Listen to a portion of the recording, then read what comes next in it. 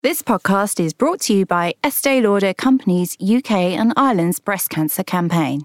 The campaign helped to make the opening of Future Dreams House possible and continues to raise millions to help end breast cancer. The house offers practical and emotional support to those diagnosed with the disease.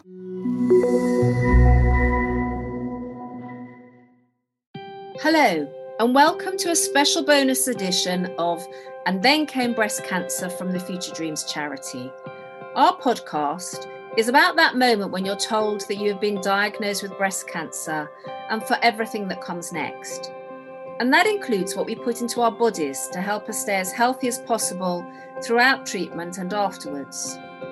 I'm Louise Court, standing in for Victoria Derbyshire, and my guest is someone who can really give us some advice on that. Jane Clark is a nutritionist and dietitian with more than 30 years of experience. Her credentials are quite frankly impeccable. Jane has advised Jamie Oliver on school meals, David Beckham on his World Cup eating regime, and burnt out industry leaders on how to get themselves firing on all cylinders again. Thank you for joining us, Jane. It's lovely to be here. It's great to have you here. And I'd just like to start with asking how you became an expert in nutrition and what exactly that means, because we see so many people purporting to be experts or giving us advice on nutrition on our social media channels. But what does it mean to be a real expert? This is where it's particularly frightening in this whole field, because there is actually no legal definition of a nutritionist. That anyone can call themselves a nutritionist.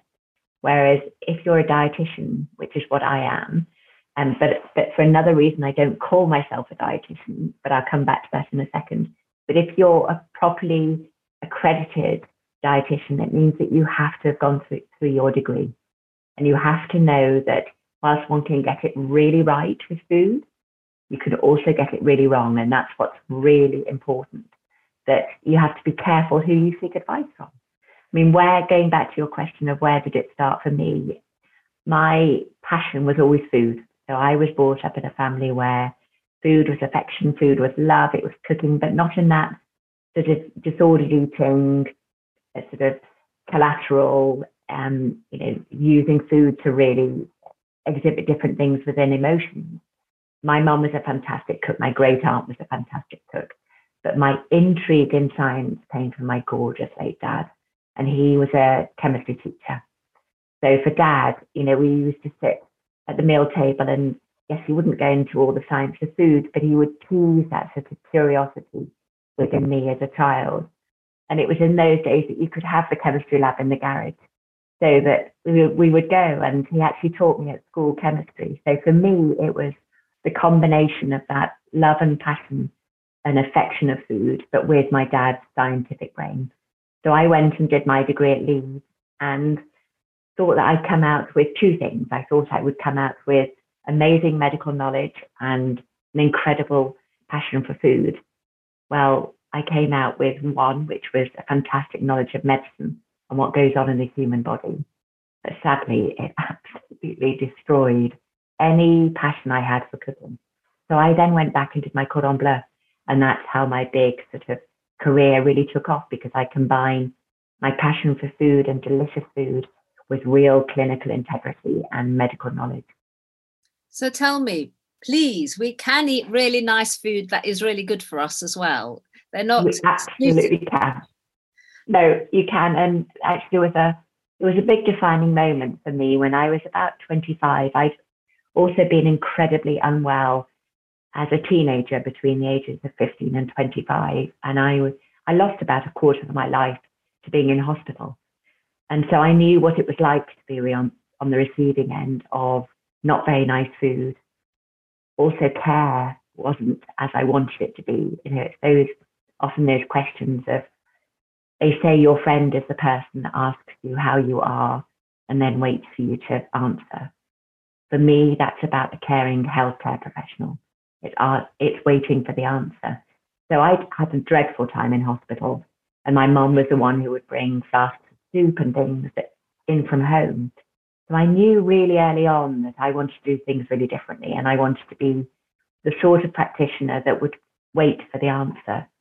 And I set up my practice when I was 25. And at the beginning of my practice, I was looking after really very unwell people who were HIV positive and had AIDS. And this was in Nottingham, where I was born. And it was a lovely choreographer who'd actually come from London, and he had Kaposi sarcoma, which is a tumor in the mouth that's very relevant to a lot of the work I do now. And I said to him, what are you struggling with? And he said, well, I'm really struggling to be inspired about eating. He said, what I'd love you to do is to sit on the bottom of my bed and just tell me about all the meals that you've eaten. And I said, but isn't that torture? He said, no, because the way you talk about food just brings out that sort of evocative, that emotion. And for him, it was a passion of his, and it needed igniting. So at the end of his life, I said, look, if there's one thing I can bring for you, what will it be? And he said, I'd love some fresh strawberries. And I said, right, okay, tonnage of fresh strawberries coming your way. And so I took some fresh strawberries in the following day. And I got disciplined by the hospital because they said you shouldn't have brought something fresh in from home. And I said, oh, you must be joking. For me, the most important thing was you manage a tiny bit of that fresh strawberry. But yet, what was the most important thing is that I listened and I heard, and I was there, and food was part of our communication. So I came out of that experience and thought, I've really got to revolutionize this whole area. Because for me, I knew what it was like being a patient. I had the medical knowledge, I had the food passion. I thought, right, I'm going to put all three together and create my own practice and stand on my own 2 feet. Wow. And how did you start looking at the relationship between food and cancer and cancer treatments? That was many years ago, and I've been always, throughout my career, I juggled, as we said at the beginning, I've been involved in amazing projects like working with Jamie on his school, Meals Revolution, and to this day, that's an amazing pioneering movement, and that's actually what I'm wanting to bring to Nourish and everything that we're doing together. Because once you start to look at how important it is for someone to feel nourished, you really see it makes an enormous difference to someone psychologically, physically, emotionally, going back to my choreographer and his strawberry. But I was writing, and I was writing for the newspapers, and I was getting a lot of letters in from readers saying, I've been told by my doctor that I might have cancer, but really it makes no difference what I'm putting inside my body. It's got nothing to do with how I'll get through my cancer treatment and how I move past it. And then equally, I was getting letters and actually phone calls from people who are being told the absolute opposite, that you mustn't eat this, you mustn't have that, and I'm frightened. And it was another moment. And I remember a patient coming into my practice, and her daughter had a tumor, and she was in her late teens. And she'd been told by their healthcare professionals that really she needed to get calories inside her daughter, and she needed to have fast food, really get lots of junk inside her daughter to get the calories up. And she said, I didn't feed my daughter that rubbish, in inverted commas, before she had the cancer diagnosis. Do you think I'm really going to do that as a mother now? For her, a big part of the way she wanted to support her daughter was through looking at the relationship of the food that she was able to provide for her daughter. And I thought, we've really got to do something different here, because it's dreadful what's going on there in the environment, the articles, the scaremongering, the professionals that aren't educated enough. This is where I really wanted to create a big difference, to actually put the right information out in a way that inspires people to believe they can actually do a lot for their bodies when they're going for their cancer treatment. And can you just tell us how common cancer treatments like chemotherapy affect people's taste buds? In real simple terms, a therapy for cancer, particularly chemotherapy, attacks rapidly dividing cells. That's what we're wanting the treatment to do, and that's it, that it attacks the cancer cells. Unfortunately for us as women, our rapidly dividing cells are also found in our skin, our hair, our nails, our mouth, and our gut. that means that when your treatment isn't targeted, it really attacks those very vulnerable cells like your mouth and your stomach, which is why you can get a really sore mouth, you can feel sick, you can get gut disturbances like diarrhea or constipation. You can feel really raw and as if your gut is on fire. And that's where the types of food that we put inside someone's body, and it can be something as simple as when you've got an overactive gut and a sore stomach, having cooked foods that are warm are actually easier to digest than something that's really cold and raw. So again, that's just one simple example when the gut's going through a trauma, like going through chemotherapy or your mouth is really sore, something that's warm, not too hot to scald because you'll be very sensitive to temperature, but something that's warming actually sits far easier in the gut, and it can just mean that you have less diarrhea and you have an easier time of your chemotherapy. This is wonderful when we hear the stories of, I had this wonderful friend and she turned up with a ready-made lasagna and left it on my doorstep and things. But what about when friends and family have incredibly well-meaning advice, but they've found something on the internet or on their social media and they sort of bombard you with advice that may not be best for you, but it comes from the best place? They can be really well-meaning, but also you have to be really careful that the whole of your life doesn't get all consumed by cancer. And because your friend can then be the person that sends you the email articles, your friend can be the person that tells you about, or my friend or a contact you've heard about, then starts bombarding you with all this information. And a trick that I've used in my 30 years of looking after patients living through cancer, and certainly I found it as a teenager, is that I say, I allocate 1 hour during the day and say maybe it's between 10 o'clock in the morning and 11. And let everyone know in your sphere of friends and contacts, if they want to talk to you about you having cancer, they can call you at that time and talk it through. But the rest of the time, they allow you to be you. Because enough of our lives get taken up by the treatment, the appointments, the blood results, and you never get a time to escape and to replenish and to restore. And I'd also, another trick is that any of those phone calls that you have to take about an appointment or your friend is calling you between 10 and 11 in the morning, do them in one particular area in the house. Or you could do it in a cafe, so that you, the patient, goes into that room and you can listen. You can help decide and work out, is this a good article, is it a good idea, and always run it past your medical team if they're suggesting you take a remedy or a supplement. But we'll talk more about that. But have those conversations in one area of the house, then turn the phone off, leave your phone in that room and walk out and be another person, because you will find that you'll feel that your energy comes back. Because if you're constantly living under this cloud of being the woman or the man with cancer, there's no escape from it. And it's hard enough when we're trying to escape it ourselves, let alone when every conversation or every time you open an email. And it could be that you just have 1 hour in the morning that you look at those articles and you think, okay, that looks as if it's come from a good area, maybe PubMed or, good scientific journal. And as I say, if we're talking about remedies, always check it with your medical team. But then the rest of the time, try and do things that replenish you. And that could be cooking. That could be going food shopping with your children and getting some lovely food that maybe you could eat as a family. So food can be something that can be enjoyable, therapeutic, and not this big area of a fight. Because that's one thing I've also noticed in the years I've looked after patients is, if you're not careful, food becomes a real guilt trip. And you might think that you're doing right by supporting someone, saying, this is a superfood, this would be an amazing thing for you to eat.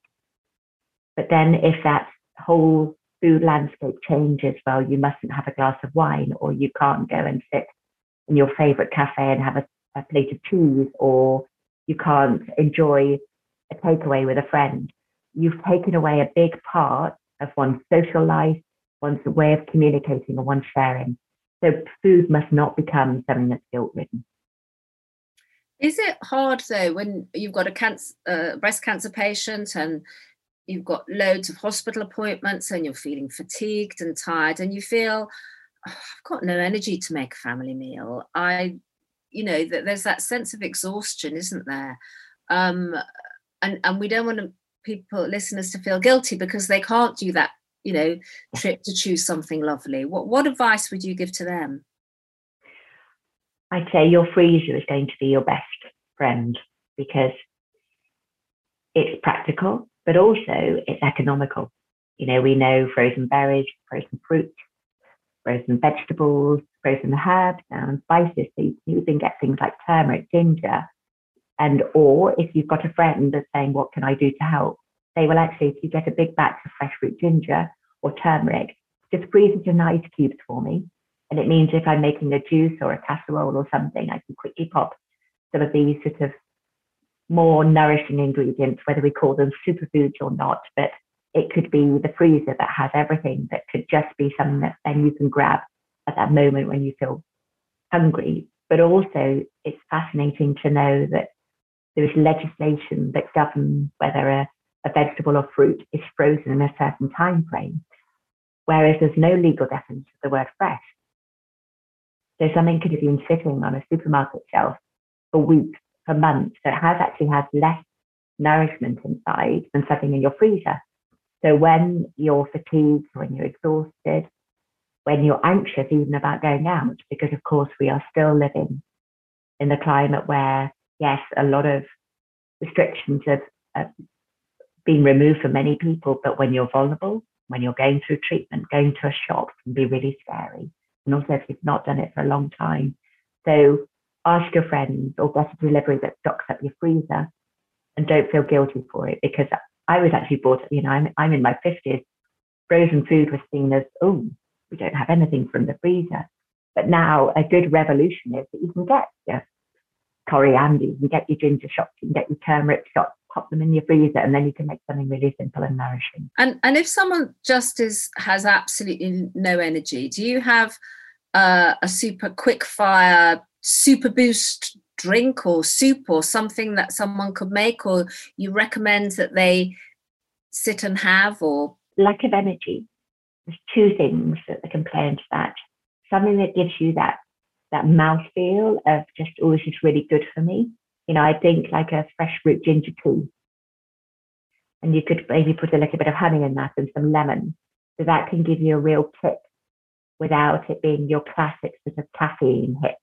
Because you do find that when you're going through cancer treatment, teas and coffees can taste really horrid and they can taste really bitter, but also they're quite acerbic, which is sort of acidic on your gut. So tea and coffee can actually make you feel worse afterwards. But if you're wanting something that gives you a little bit of a boost, then something like fresh root ginger tea can work. Or you can get them in the tea bag. It doesn't have to be fresh like everything, just a ginger tea. You can get fantastic turmeric and ginger teas and lovely varieties out there. Or sometimes it's that you're wanting something that has a little bit of protein in it. So that could be a warm, milky drink. So that could be whether you're wanting, cow's milk, organic milk, oat milk, soya milk, different milks out there. But when it's warm and it has that protein, sometimes that can lift blood sugar with the lactose or the milk sugar that's within it, that's the natural sugar. And the protein underneath it gives your body that sort of stability and that longer lasting. So that could be a good idea as well. What about wine? I mean, that's something else that people are worried about whether they can drink or not. So obviously, if anyone has any concerns as to whether they're able to drink, I would always just check with your medical team just to check that there's no medication that you're taking that would be compromised by drinking alcohol. But that's not normally the case for breast cancer. When we're looking at breast cancer risk and alcohol, that's a whole, we could do a whole podcast series on that. If I'm trying to keep a very long story short, what I wouldn't do is think that you hear all the stories out there of red wine being full of antioxidants and it's good for the heart, it's good for the body, that would then make you choose, oh, I need to include some red wine in my lifestyle to reduce my risk of cancer coming back. Because it's a little bit of a French paradox. And actually, I was interviewed many years ago on Radio 4 about the death of a very eminent dieter called Monsieur Montignac. And he was, of course, the first bon viveur of red wine and cheese and being able to lose weight. Very interestingly, he died of heart disease. And the reason that the French don't die of heart disease is because they don't record heart disease on the death certificate. So that's why they can be the biggest red wine drinkers, but they don't have heart disease. So going back to someone who's going through cancer treatment, sometimes alcohol can make you feel depressed. It can make you feel very anxious. It can disturb your sleep. It can irritate your weight. So if any of those apply to someone who's going through cancer treatment, I'd really question, do I really want that drink? But if you're looking at, does alcohol make cancer worse, or does alcohol bring cancer about again? No, it doesn't.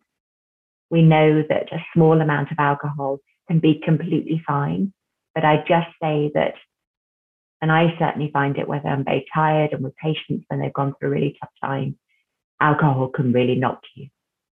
And then if you're having that little aperitivo, you're having that little glass, you think, oh, I do want that little drink. But then it can make you so shattered that then you don't end up eating properly afterwards. And you don't end up slipping. So I just say, if you're really wanting to get your body into a strong place, see if you could maybe just have less of the alcohol and maybe just find that moment in your day. And it could be the 6:30 moment as a mum, you're thinking, I want that to release. Try and put something else in that little hour watch point. You know, it could be that you get on the phone to a friend, and I'm not saying that's the same as a glass of wine, but it could just get you over that little psychological, I need to reward myself. And then you end up having a nice herbal tea, you eat really well, you sleep well, and the following day you feel great in yourself. Whereas the alcohol could, on the converse, make you anxious, guilty, and then you end up in a real mess in the morning, all anxious. Yeah. And what about comfort foods? I mean, often if you've just had a really tough time, you want a comfort food, don't you? You want something that just makes you feel good. Yeah, you do. Yeah, you definitely think that. And that's where we said earlier that food mustn't become something that makes you feel really guilty. There's a very fine line between something that feels comforting, and you have to have those moments, because going through cancer treatment and living with cancer, or having gone through cancer treatment, is you do need to have those moments of comfort. So enjoy some comfort food. But then I'd say when it then turns into something that feels guilty or destructive for you, just see, was it truly a comfort moment, or was it just something that then you slipped down that slope of just getting into a bad place of eating? Because the body's it's really tricky. You can get into that very destructive cycle of eating really badly, and then you feel lousy about yourself, and then you're not going to eat well, and then you spiral in the wrong direction. So if you can just break that cycle and just think, okay, I'll just start the day really well. And it could be breakfast is your thing, or brunch. And then you think, okay, I feel good in myself. Take those small steps and see if you can just turn that spiral in the opposite direction and just eat something that's really good, that makes you feel good about your body. Maybe give you the energy to do the exercise, to get out there. But equally recognize there will be those moments when you just need to lead all the advice out the front door and say, I just need my moment. And it could be a sticky toffee pudding. And nothing that you put inside your mouth is going to be a poison. And I do think, going back to what we were talking about earlier, of nutritionists, nutrition advisors, all the social media stars are implying that a food is a poison, it then makes you feel horribly guilty. That if you get a cancer diagnosis, is it something that I've done to myself?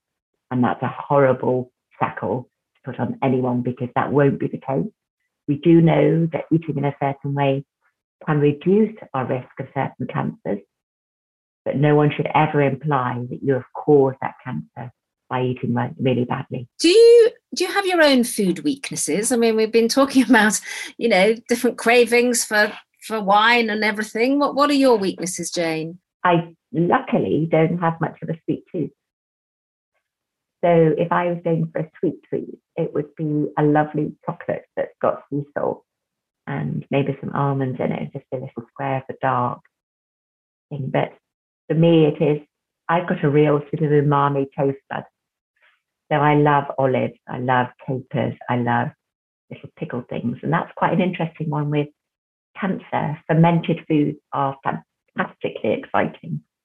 And it's an area, again, we could wax lyrical about. But in essence, a fermented food is a food that's got all those fantastic bacteria, that the bacteria produce fermented acids. And we know that when we put fermented foods in our bowel, mention the word bowel, yes, it actually nurtures good bacteria to be grown, and they produce something called butyrate. Now, butyrate, without being too scientific or thinking my God too much and making myself cry, is an anti-cancer substance. So fermented foods are fantastic. So I love sauerkraut, I love pickled cabbage and those sorts of things. So they're the strange little crazy food treats I like. And those things are great to get in jars in the supermarket. You don't have to make fermented cabbage stuff or anything. You can just buy that. Yeah, and now you can get fantastic brands of different fermented foods. And then there's kimchi, and that's quite a good trick also if you're feeling a bit sick. Just having something that's not, often your taste buds go off sweet. So having something that's a little bit sour. But equally for some other patients, actually, I had a patient about another few weeks ago who was struggling with swallowing because anxiety was her big thing, and she couldn't get past that point of sitting at the table. And I said, okay, I'm going to let you into a secret about my chocolate trick. Now, chocolate contains something called theobromine. Now, theobromine is like caffeine, and it can give you a little hit, but also it's a muscle relaxant, which is another reason why it's fantastic to have a bit of chocolate if you've got a bit of a sweet tooth. So I said, right, what I want you to do before you even start going towards the kitchen or where you normally eat is just to have a little square of your favourite chocolate and just suck on it. And then it actually, you get the absorption of the sugar through the roof of the mouth, and that instills those sort of endorphins to lift the mood a little bit. But also it relaxes your esophagus, which is your feeding tooth, so your tooth from your mouth to your stomach. So it actually means that you lose that frog in the throat that's stopping you from eating. And so it eases swallowing. So another trick is you could make a gorgeous hot chocolate if you're struggling to have anything to eat and you've got that protein from the milk and the nice sweet. But I'd say use a dark cocoa bean chocolate, because actually chocolate also contains some useful antioxidants. So that's a good meal in a cup. Great advice. Well, we're looking forward to welcoming you to Future Dreams House and creating brilliant workshops where you can expand on all this. And we'll be posting those on the website coming up soon, but we want to do them going through the different seasons of the year. So that'll be very exciting. But thank you for your time and your advice. You've made me feel hungry now. And I'd like to say, And Then Came Breast Cancer is a 6'6" and Factory Originals production for Future Dreams. Future Dreams Breast Cancer Charity hopes you found this podcast helpful. We fund awareness, support and research. If you would like to help us do more, please text We Care to 70500 to make a £5 donation, or visit our website at futuredreams.org.uk/donate.